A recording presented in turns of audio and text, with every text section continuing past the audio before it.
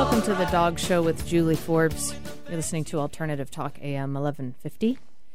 And it's great to be here today talking with my booth engineer and Eric, ever since you got promoted, I have a block about your new title. I am the operations manager for the station. Operations manager of the station, and you do such a great job. It's great to be here again on this fine summer day. Great day to take your dog for a walk. Yeah, beautiful. Yeah, fairly warm and supposed to be pretty hot the next few days. So those morning times and those evening times after it started cooling off or before it starts heating up, great times to take your dog for a walk. Absolutely. I'm going to a softball tournament this weekend down in Vancouver, Washington, and I think it's going to be about 100 degrees when we play our first game on Friday night. Oh, wow. Yeah. Be sure and hydrate. I know, right? I know. I don't have to look out for hot pavement like people walking their dogs do, because I'll have the benefit of shoes. Well, we've got a great show today. I'm going to Spencer Quinn is an author who I've talked with when his last book came out, and he has a new book out called Sense and Sensibility. Scent, of course, spelled S-C-E-N-T-S.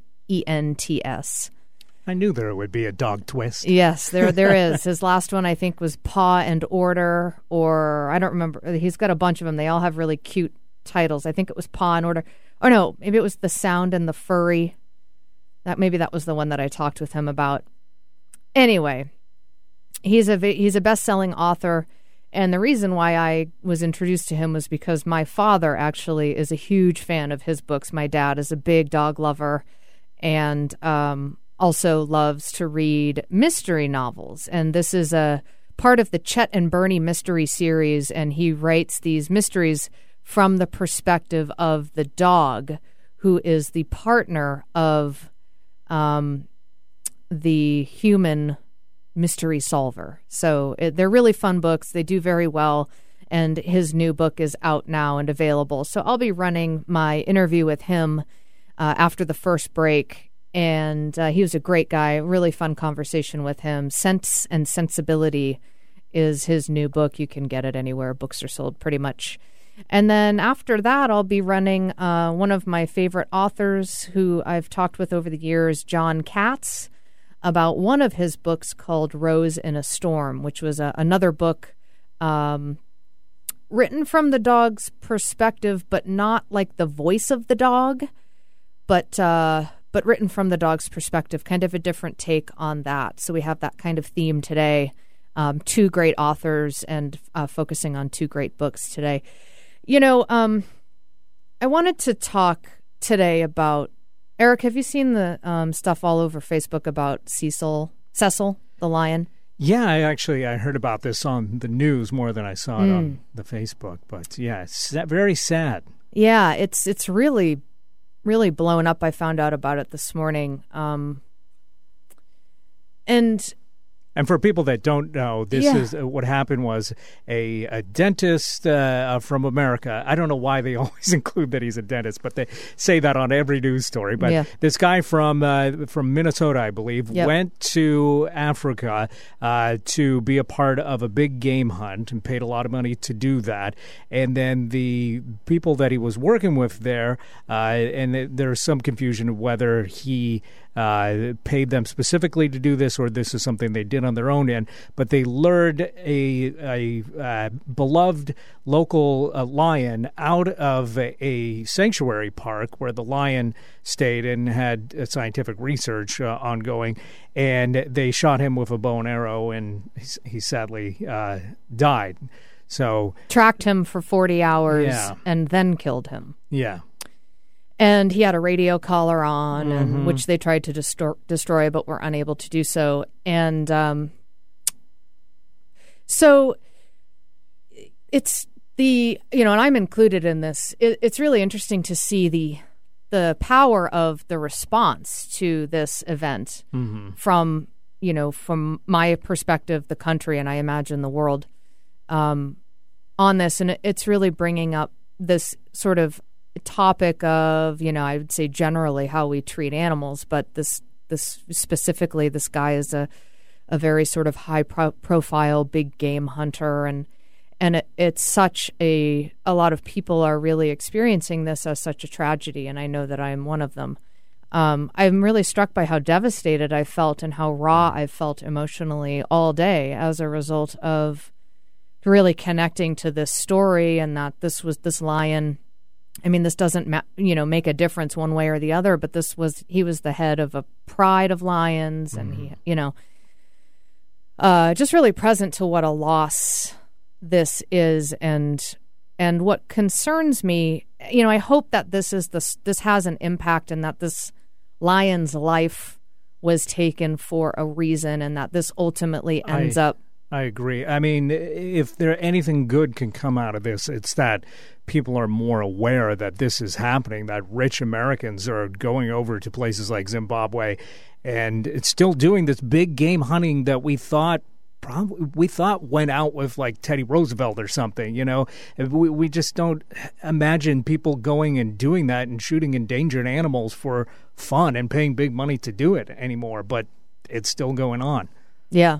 And the brutality of it as well. Mm-hmm. I mean, I know some of my friends are hunters, not of lions, but right. of deer, and I've heard them talk about really, and they eat what they hunt, and they've talked about how important it is to be mindful of the suffering aspect of the animal and all that stuff. So I just hope that this really. It's made a huge splash, and people are really talking about it. And I think that the way that it was done was obviously wrong.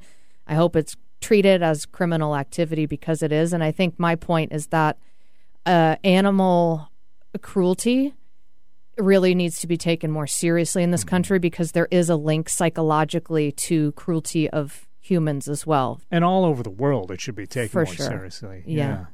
So this was a trophy hunting. These big game hunters, they go for trophies. This isn't like so they can feed their family. No. Nobody's bringing back lion meat to Minnesota to eat. It's just they can go, oh, aren't I cool? I killed a lion. Well, no, you're not cool. Yeah, try it with your bare hands. And then you can maybe or how about feel just powerful. Leave the lion alone. Well, exactly. I mean, I'm like, you obviously he has an infatuation with these big game. Yeah. Get some posters or something and put them up in your, Right. I have a photo of a lion in my office. That's how you admire them. There's many ways to appreciate animals that doesn't involve bringing their head home. Yeah, exactly. Yeah. So I just wanted to acknowledge that. That's really impacted a lot of people today. A lot of people are talking about it. I've felt a lot of grief around it today, and just feeling really sensitive about it. So, anyway, this one's for Cecil and really all the other animals. Hope that his life was not given in vain. So we're going to take a quick break. Actually, before we do that, I just have a couple quick announcements. The Vashon Sheepdog Classic, one of my favorite events all year, is September 10th through the 13th this year on Vashon Island, just west of Seattle. VashonSheepdogClassic.com is the website. You can go there for more information. I'll be there all weekend, and I'll be leading 2 panel discussions with some of the trainers during that weekend. So they'll be answering questions from the audience. It's going to be a lot of fun. The Vashon Sheepdog Classic is September 10th through 13th this year. VashonSheepdogClassic.com is the website. And I just want to thank our wonderful partners, Jet City Animal Clinic, JetCityAnimalClinic.com. Dr. Anderson and her staff are wonderful. Natural Pet Pantry, Ron, cooked food for dogs and cats, naturalpetpantry.com. And Pure Air Odor Eliminator. You can find them at thepureairstore.com. We're going to take a quick break, and when we come back, you'll hear my interview with Spencer Quinn. His new book, Sense and Sensibility, is available for purchase now. We'll be back in just a few minutes.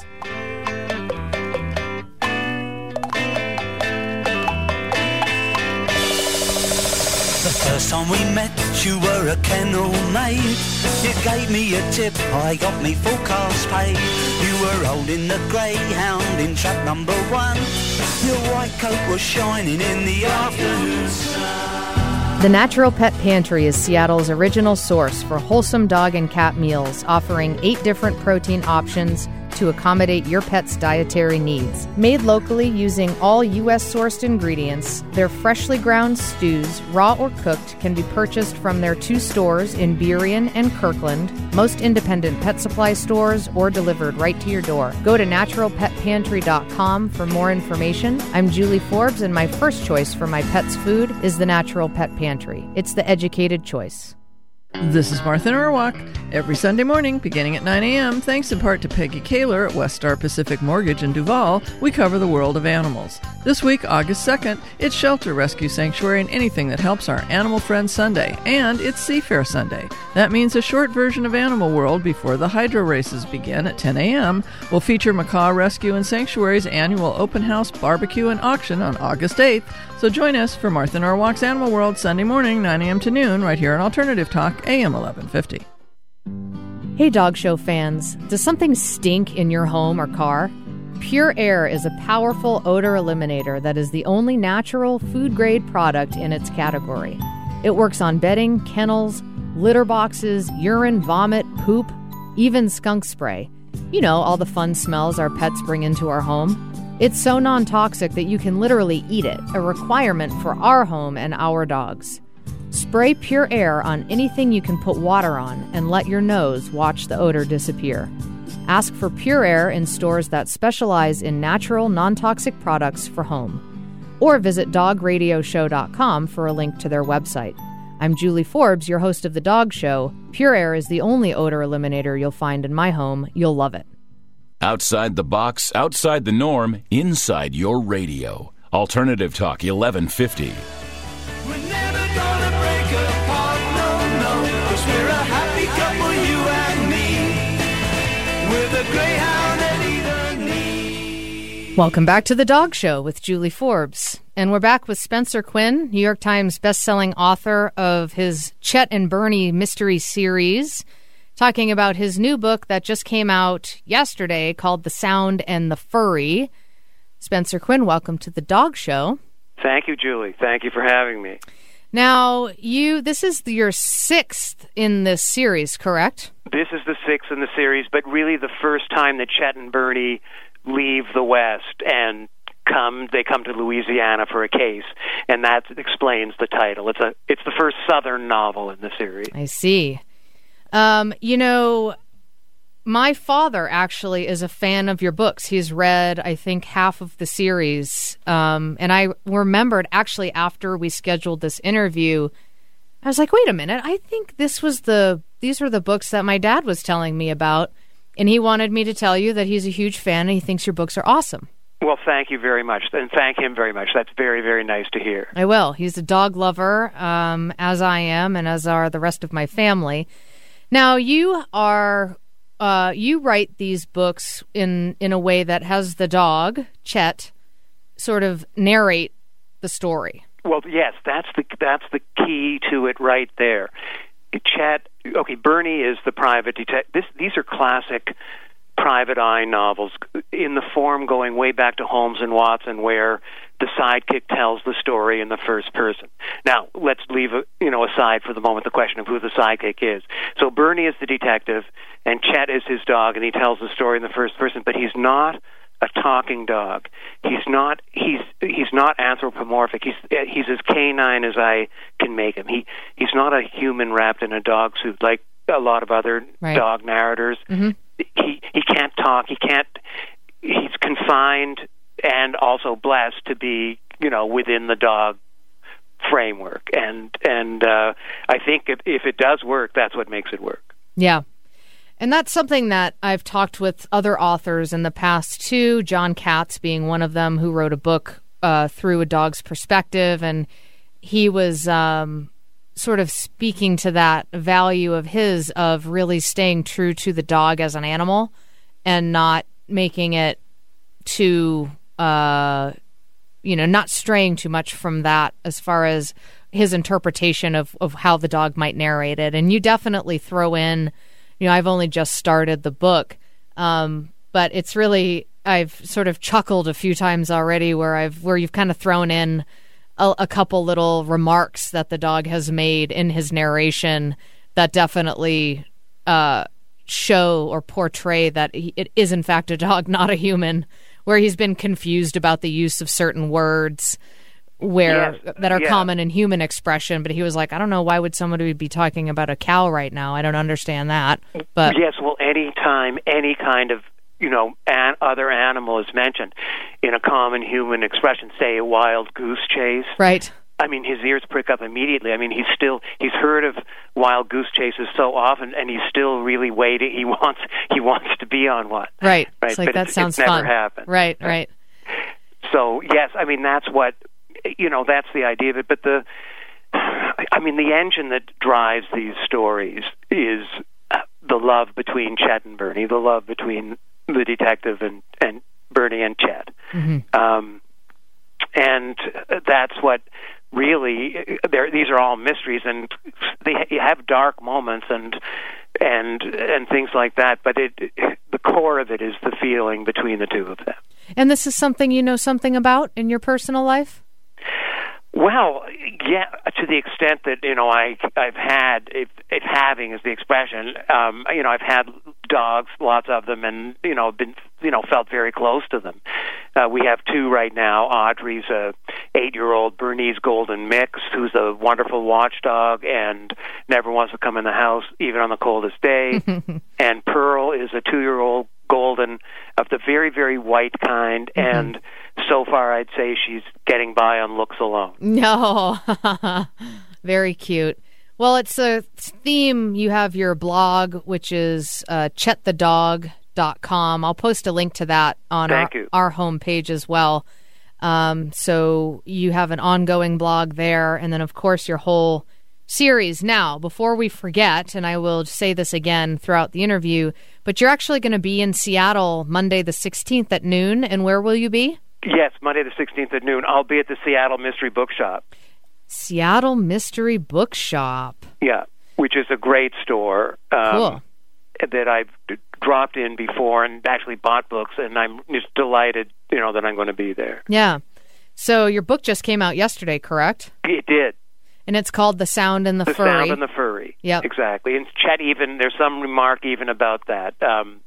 Bernie says something in there. But what happens in this book is that, Chet they live in Arizona, but through the first 5 books, Chet doesn't know that. You, the reader, can kind of figure it out, but the word Arizona is never used. In this book, in The Sound and the Furry, they take a case in Louisiana. What happens is they're in Arizona, they're driving down a road, and they see one of those prison work crews, guys in orange jumpsuits. Yep. And they always slow down when they see, because there's a good chance they'll know somebody. Right. And yes, there's a perp that they put away, and he turns out to be from Louisiana. He's very worried about his brother who's disappeared. So they take a case in Louisiana, and it involves stolen shrimp and the oil business and a bunch of things like that. But Chet also finds himself alone, kind of mano a mano with one of the famous and most feared kind of creatures that exists in the Louisiana swamps. Oh boy.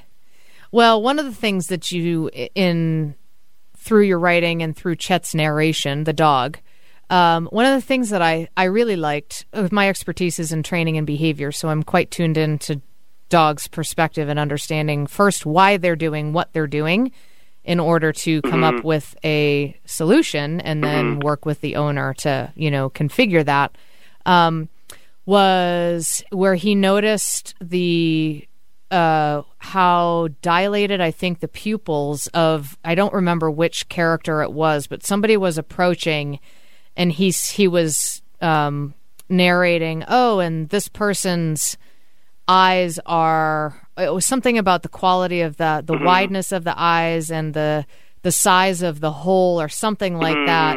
And he was like, and that doesn't necessarily mean good things, so I'm going to pay attention, basically. And it's really speaks to all of those nonverbal, sort of obvious but nonverbal subtleties that we so frequently forget about because we get so caught up in our words in our head.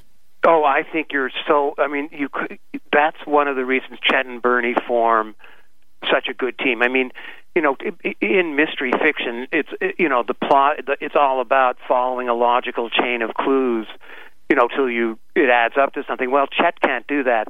And even if he could, some important clue might be getting revealed, and at that moment he sniffs a Cheeto under a couch, and he's not paying attention for the next little while. So actually he's sort of an unreliable narrator. But there are things he can do that are far, far beyond, what Bernie or any other human detective can, having to do with his sense of smell and his sense of hearing. And, I mean, he's absolutely flummoxed by the fact that, Bernie's nose isn't small for a human nose, yet it seems incapable of doing anything useful. Right. Yeah, and we really can't comprehend what it is like to experience a dog's sense of smell. It's amazing. Right, exactly. I mean, when you hear talk of, they're able to smell disease in humans, and which is something I've actually used in this series a couple times, because it's, it can intrude a dark note. A conversation can be happening, Bernie and some person who's very cheerful, and then Chet, there's a remark of Chet's that, he smells just like so-and-so who's in the hospital type of thing. Right, yeah. Ooh. So the Seattle Mystery Bookshop, which is where you're going to be this Monday, the 16th at noon. Yes, it'll be like probably a little talk, a signing, and also there's usually a pop quiz. I do a little pop quiz, skill testing questions from the series, 3 or 4, and prizes are given out. I think last year we had Chet and Bernie Frisbees, and this year those proved a little dangerous to be winging them out into the audience. So this year we have Chet and Bernie stress balls, which nice. are harmless. Yes, softer if I won't be hitting any readers in the head with these. Yeah. So the Seattle Mystery Bookshop, the website is seattlemystery.com, and it's on 117 Cherry Street in Seattle. And Spencer Quinn will be in Seattle this Monday, the 16th at noon. We have a really fun event the weekend prior. I don't know when you're coming in, but it's a sheepdog trial on Vashon Island, which is just west of the city. Oh, and that would be... No, I come in the night before. Yeah. But that would be wonderful. I love that kind of thing. So are you traveling all over the country right now for the book tour? Yeah. Yeah, I am. That's it's a lot of fun. I mean, you meet readers from all over the country, and at some of these signings, it's okay. People bring their dogs. Some of them are sometimes the Humane Society or a shelter is involved, and they get some of the proceeds, that type of thing. What's the feedback that you commonly get as you're talking with fans of your books about the narrative from the dog's perspective? Are there things that sort of typically strike people that you hear people commonly say or report to you? That's a great question. Over and over again on Chet's Facebook page and on the blog and on Twitter, you hear, now after reading these books, I'm looking at my dog differently. Yeah. What's going on in his or her mind. So, yes, I hear that over and over. And the other thing is that I think the series is... to some people, it's there's something comforting about it too, and that's nice to hear. Now, you said before the break, I asked you if you get some kind of common feedback from your fans about specifically about the books being told from the perspective of the dog and really being narrated by the dog. And you said that people often report that it makes them look at their dog differently. And I think that is I so appreciate your contribution to people and dogs and the dogs who live with them. And that's something that I hope I accomplish as well, is to just kind of get people thinking, oh, wow, what is it like to really be my dog, and to not just interact with the dog as a receptacle for affection. Or, I am constantly coaching people in my training business to engage their dogs mentally, engage their mind, engage their brain. Dogs want to work, but really understanding, well, what does that mean? How does a dog want to work? And understanding, well, what's fulfilling for that dog as an individual. But so many of the behavioral challenges that people have come from a result of the dogs not being mentally engaged at all in their life, and they're just essentially unemployed. Yes, I couldn't agree more. And one of the things Chet loves about his life is that he is employed. Yeah. He has a career, and he and Bernie are partners, and he has a career, and it makes him feel good. Chet. These stories are not what we call in the mystery business cozies.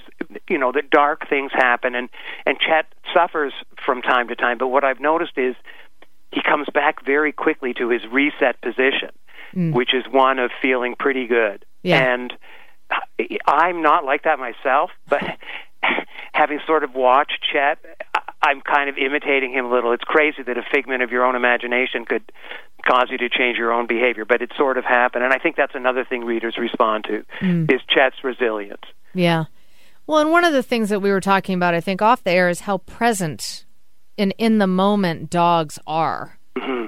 Or maybe you were saying that in a comment on the air, but it's something that I think is one of the reasons why dogs are so therapeutic for people just in, living with dogs and working with dogs too, is that it really is an exercise in slowing down and being present and really paying attention to all of the details of the moment and listening well. And it's a really, really cool thing to see that sort of light bulb, so to speak, go on for people when they really do connect with their dog, and that kind of rubs off. I mean, I agree totally with you, Julie. And I'm not a scientist, but I suspect, just from what I've read, that it's not just that dogs have evolved to sort of cooperate with us. I think we too have evolved to cooperate with them.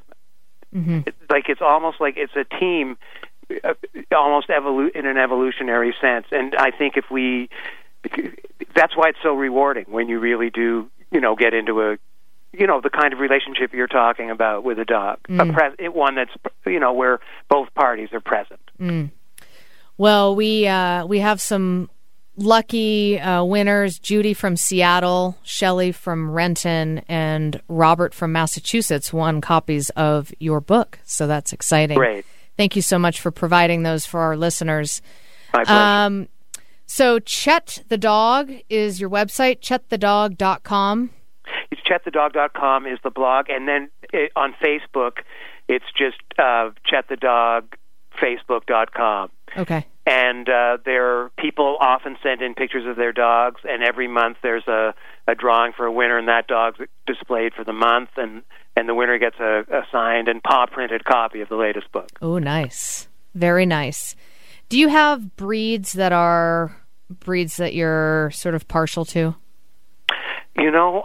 I used to, and now, Chet is not a breed. He's, a mixture, and he doesn't even know what he is. He just knows that he's 100-plus pounder, and his ears don't match. Yeah. Because someone has said so in front of him. Right. And so I really don't. Yeah. I always watch the Westminster Dog Show. I love it. Yeah. But I have plenty of room in my heart for, dogs that wouldn't be in that show. Yeah.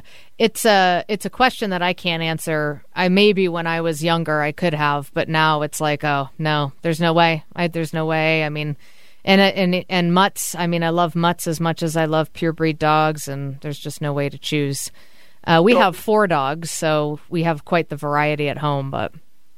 Nice. Well, the smartest dog I ever had by far was a mutt. Yeah. She could tell... From our house, you can't... There's trucks, come around a corner. We're at a dead end, and the UPS guy always would throw her a little biscuit, even if he wasn't delivering, and the FedEx guy never. Mm. Oh. And I noticed from the window of my office where I do my writing that I wouldn't see or hear anything, and suddenly she'd run down to the road, and the UPS guy would come, and he'd throw her a biscuit. And she wouldn't move and then the FedEx guy would come. She could tell from the sound of those trucks when they were both invisible and I couldn't hear them. Yeah. And would only bother going down to the road for the UPS one. So I know.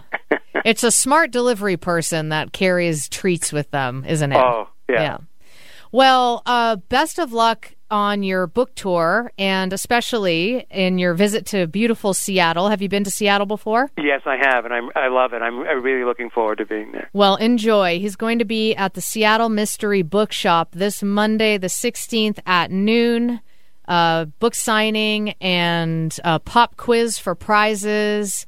and a great event if you're in the area and are a fan.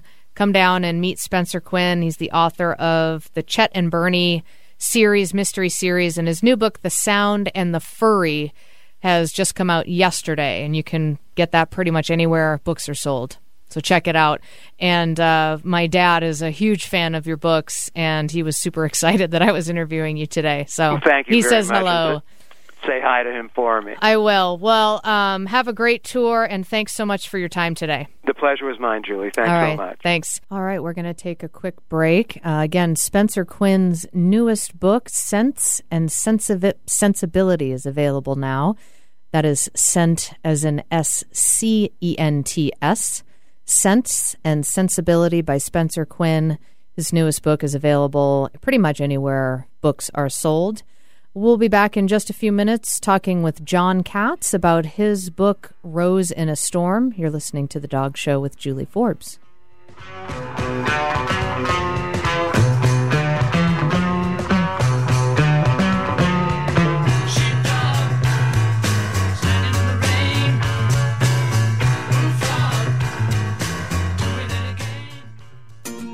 Wish your dog didn't hate going to the vet? Wish you were welcomed by a team who cared? Jet City Animal Clinic is an enjoyable respite from the same old thing.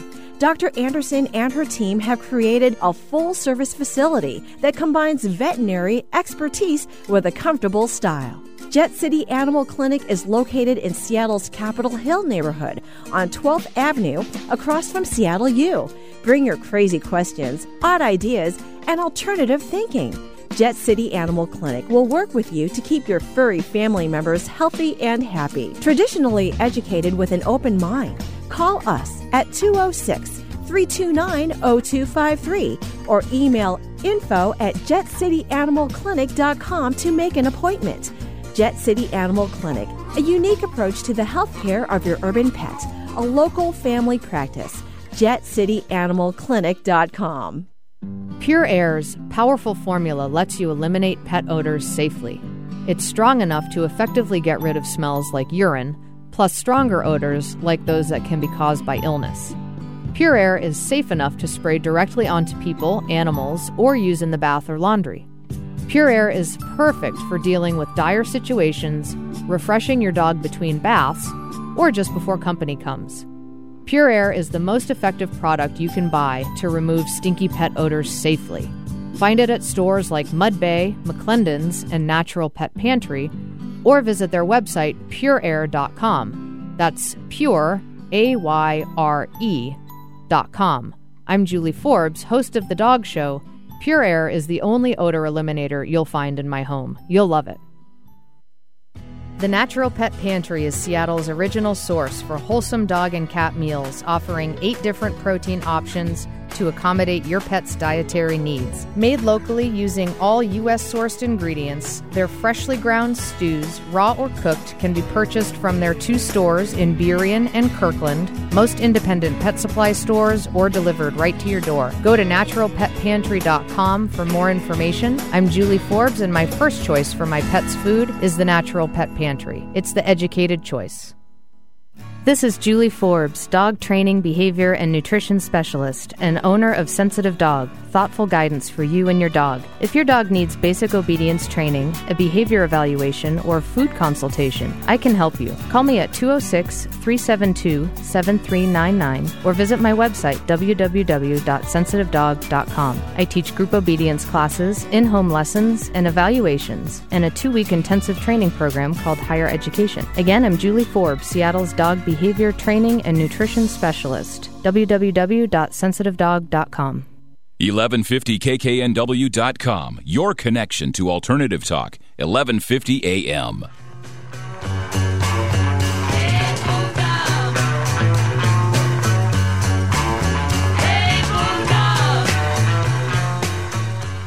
We are back with author John Katz and talking about his newest book, Rose in a Storm.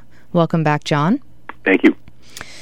So, now I want to talk to you about this book, and first of all, now I know that you have a dog, Rose, Right. and that this book is inspired by her. How much of it is really, or how much of the character in the book do you feel is really accurate, really based off of your perception of her in real life? Well, I think a lot of it is I wanted to write a book where I was really projecting Rose, the real dog, in a situation where there's a blizzard and she is left alone on the farm. The farmer is injured and removed. And I've always wondered, what would Rose do? We've had plenty of blizzards here, and you were talking about a gorgeous day. It's not such a gorgeous day here. Winter has set in, and we've been through. I never appreciated Rose more than during a blizzard, because she would go dig out the sheep. Sometimes we lambed during storms. She would find the lambs and put them together with them. Incredibly faithful to a task. She just gets it done. And I wondered, well, what would happen if I were gone? Yeah. And she found herself alone in that situation, and the coyotes are coming around, and there's all kinds of dangers. What would she do? Yeah. And so that's where the book really takes off into fiction, of course, because I don't know what she would do. Right. And the more I was talking to behaviorists and watching her and thinking about her, I kind of imagined the point to which, I believe she would be very faithful to her work for as long as she could. At the same time, I didn't want to do a Disney story. I wanted it to be true to what a dog might conceivably do. I maybe pushed the boundaries of that in a couple of places, but I mean, these are all things that I would run each of these scenarios by behaviorists and say, could a dog do this? Could a dog do this? And the picture of a dog's mind, which is actually so much more interesting than I had even thought, imagining a world, as you were describing very much yourself, of all kinds of smells and sounds and sights pouring into her consciousness that we generally don't see or smell or hear. So she's aware of so many more things than I am. And so many more things are going into her decision-making that I don't know about. And I think of it as a million stories kind of pouring into her head. Yeah. And she's processing them almost like a video game, and reacting to them.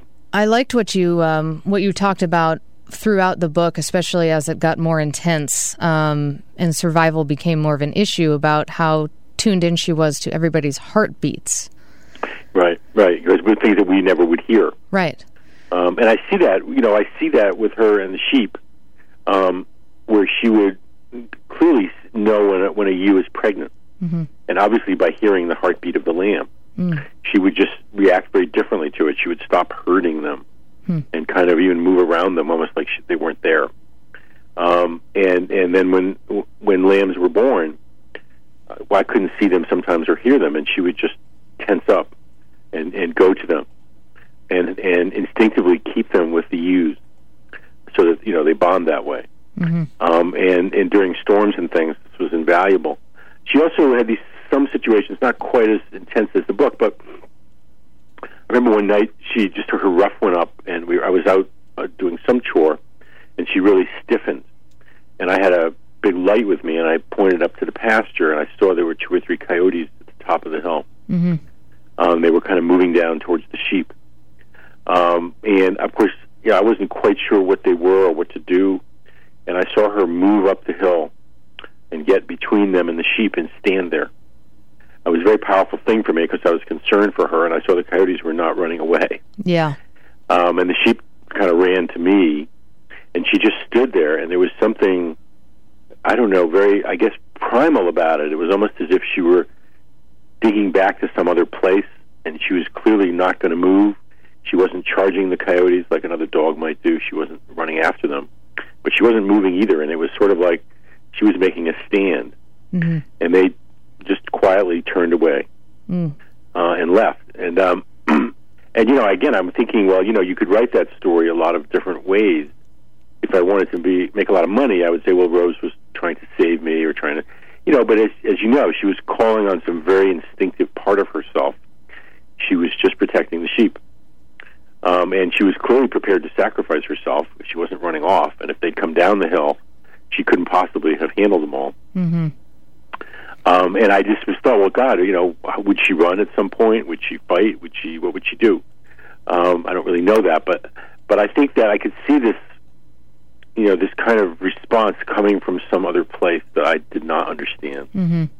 Well, and it's not something that needs to be romanticized. It might, or even known. Might be for some people, like you've talked about, appealing to maybe more people. But coming from somebody who, myself, where I work with dogs professionally, I have for many years, I feel like I have a very deep understanding of them.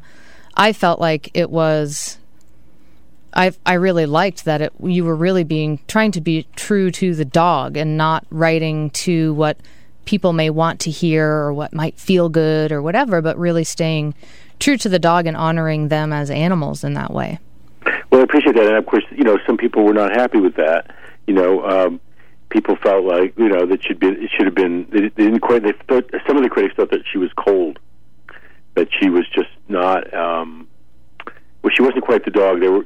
I think they were hoping for, and a lot of people, of course, loved the book. But it was interesting. The reactions. People were a little bit uncomfortable with her in some cases. I found that people who really knew dogs really liked her character, and people who didn't know them as well were a little bit uncomfortable with her.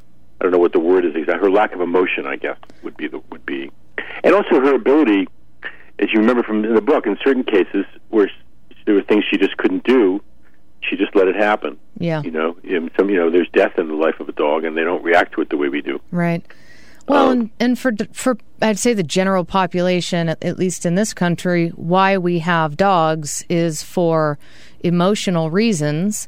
But Rose's purpose with her in her real life and also in her character in the book is to do her job. And there is certainly a bond between her and Sam, who's the farmer. But it's not centered around the emotional connection. It's around the connection through working together, which is, I can see how most people may not be comfortable with that, because what are dogs if they are not meeting our emotional needs? Well, I think that's a great point, and one of the issues that's become more important to me, and I suspect to you as well, I'm guessing, is that this, we're kind of exploiting dogs in many ways by taking what we need from them, but not necessarily understanding what they need. Mm-hmm.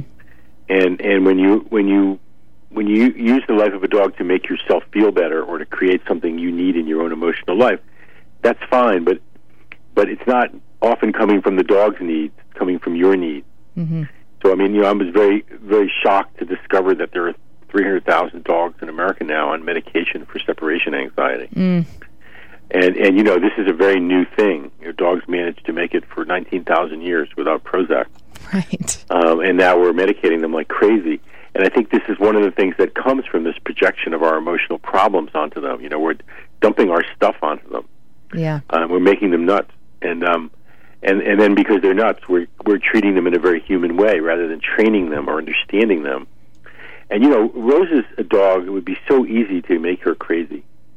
She's very high strung and very straightforward. And if I didn't deal with her very carefully and knowing her, she could easily get to be a neurotic dog. Mm-hmm.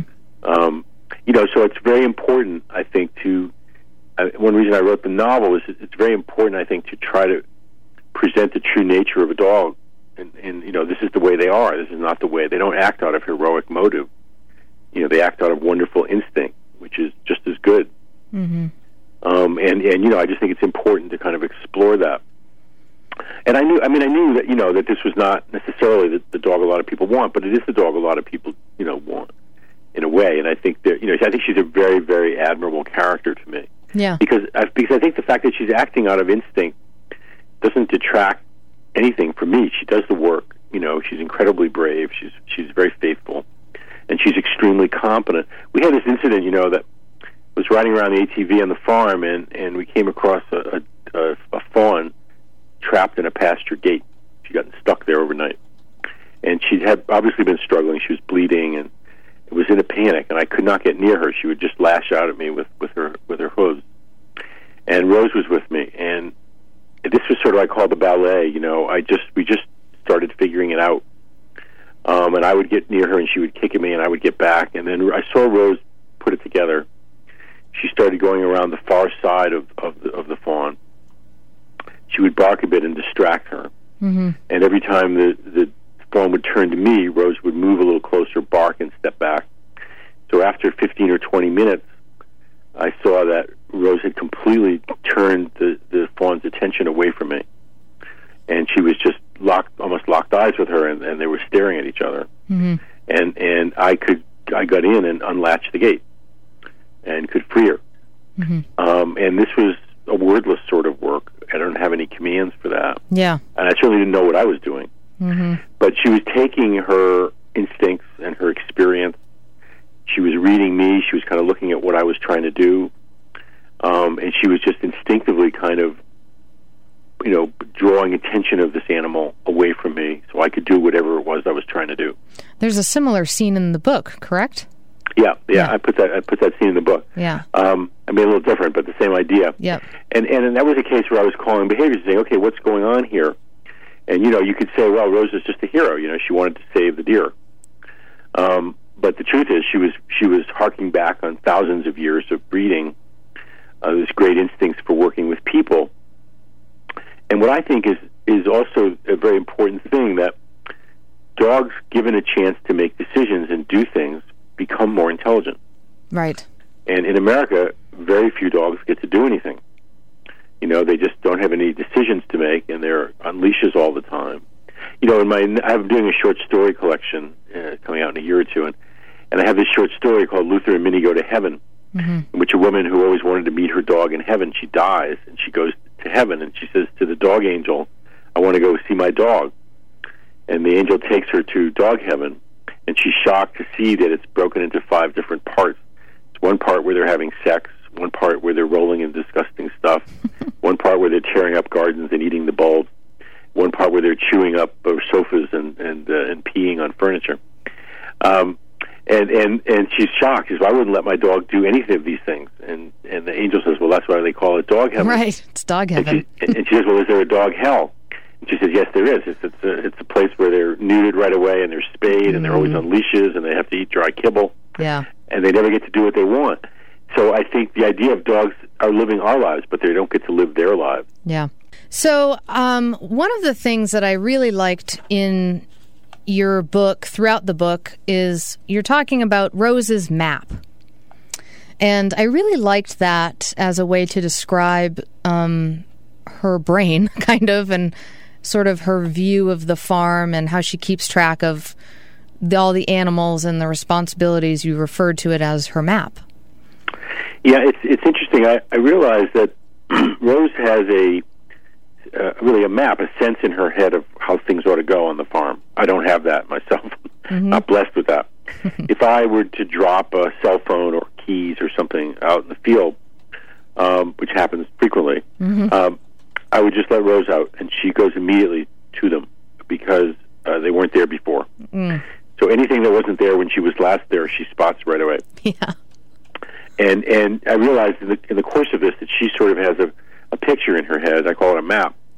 I saw a good example of this. I was in the barn, was lying on the ground trying to put some cables together, and as usual, I was oblivious to what was going on around me.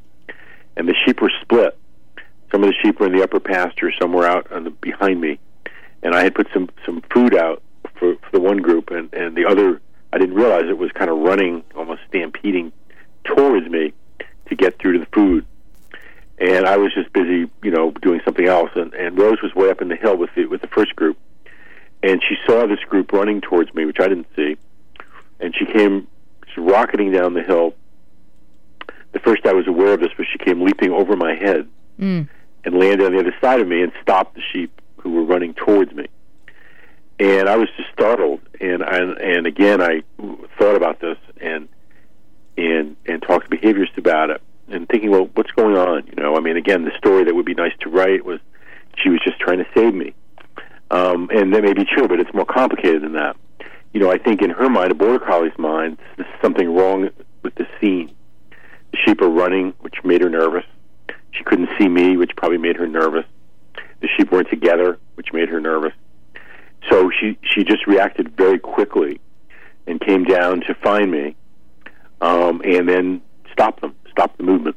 And as to whether she was protecting me or not, it's quite possible that instinctively she would be protecting the person she's working with. I know you're working with your cattle dogs, so you know how important it is to them to work with people they're working with.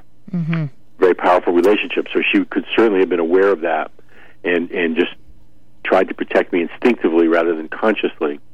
And also just to bring order to the scene, to get all the sheep together to stop the running, to take control of it. So any number of things would have been off in terms of this map by that scene. And so she would have moved very quickly. The part that I think is interesting, and this is the gray zone, you were talking about the mystery before, is, she ran very, very quickly and leapt over me. So she was clearly trying to stop them from getting to me. And that's the part that I think, is a little bit exciting and gray. And that exactly what was going on there. And I have to say, the dog has saved my life a couple of times. Once I've fallen down several times on the ice in the winter. One time it was just sub-zero weather, and I knocked myself out. My back of my head hit a stone wall, and I was lying in this, 10, 20 below zero wind, and she came over to me and just started biting my ear and yipping, and which she never does anything like that until I got up, and you could see she was unquestionably trying to get me up. It was really wrong for her to see me lying like that, and very agitated, and have a border collie biting your ear, you're going to get up. Yeah. So I mean that I think I might not have made it had she not done that. And one day we were out in the woods, and this bunch of wild pigs came flying over the hill, and she just and they're nasty. I didn't realize how tough pigs are. Yeah. I didn't know they had teeth. I didn't know that. And she just threw herself in front of them and made this ferocious racket. Until I could get organized and just get out of there, and that's such an amazing relationship between the working dog, which I think almost all dogs are in one way or another. I mean, dogs are meant to work. Yeah, all kinds of different. Doesn't have to be sheep. So I think that these qualities. Being up here and seeing her, working with her like that. I think the most striking thing to me is just seeing her evolve. And this is a creature who has sort of what I would say come to consciousness a bit, and that her pride, her confidence, her decision making has just changed so dramatically. That she's really become something of a partner, and the trust that we have, and the just as with the deer, the confidence I have in working with her is a very striking thing. Yeah. So it was fun. I mean, I had this. Editor, editors aren't supposed to edit anymore, but my editor didn't get the memo on that. And so she's very much like Rose, I like to say. She's a very focused, workaholic, tough person. And she really got the character because in some ways she is that character. And so that was a great collaboration, too. She really identified with the character and really helped me stay on track in terms of, so easy to step over the line there. Yeah. The other part of it, too, which I'm sure you noticed, I got a little bit inventive and mystical towards the end. Yes. Because I realized that dogs like that, where do they get that strength? Where does it come from? And you have to go back in history to see that all of these dogs, especially the working dogs, they come from wolves. And you can see that in them, whether it's a cattle dog or a border collie. There's just the wolf comes up there when they need it. Because how does a small dog... Rose is 30 pounds. How does a dog get, 5,000 pounds of sheep to move? Yeah. With this great, any one of them could run right over her. Yeah.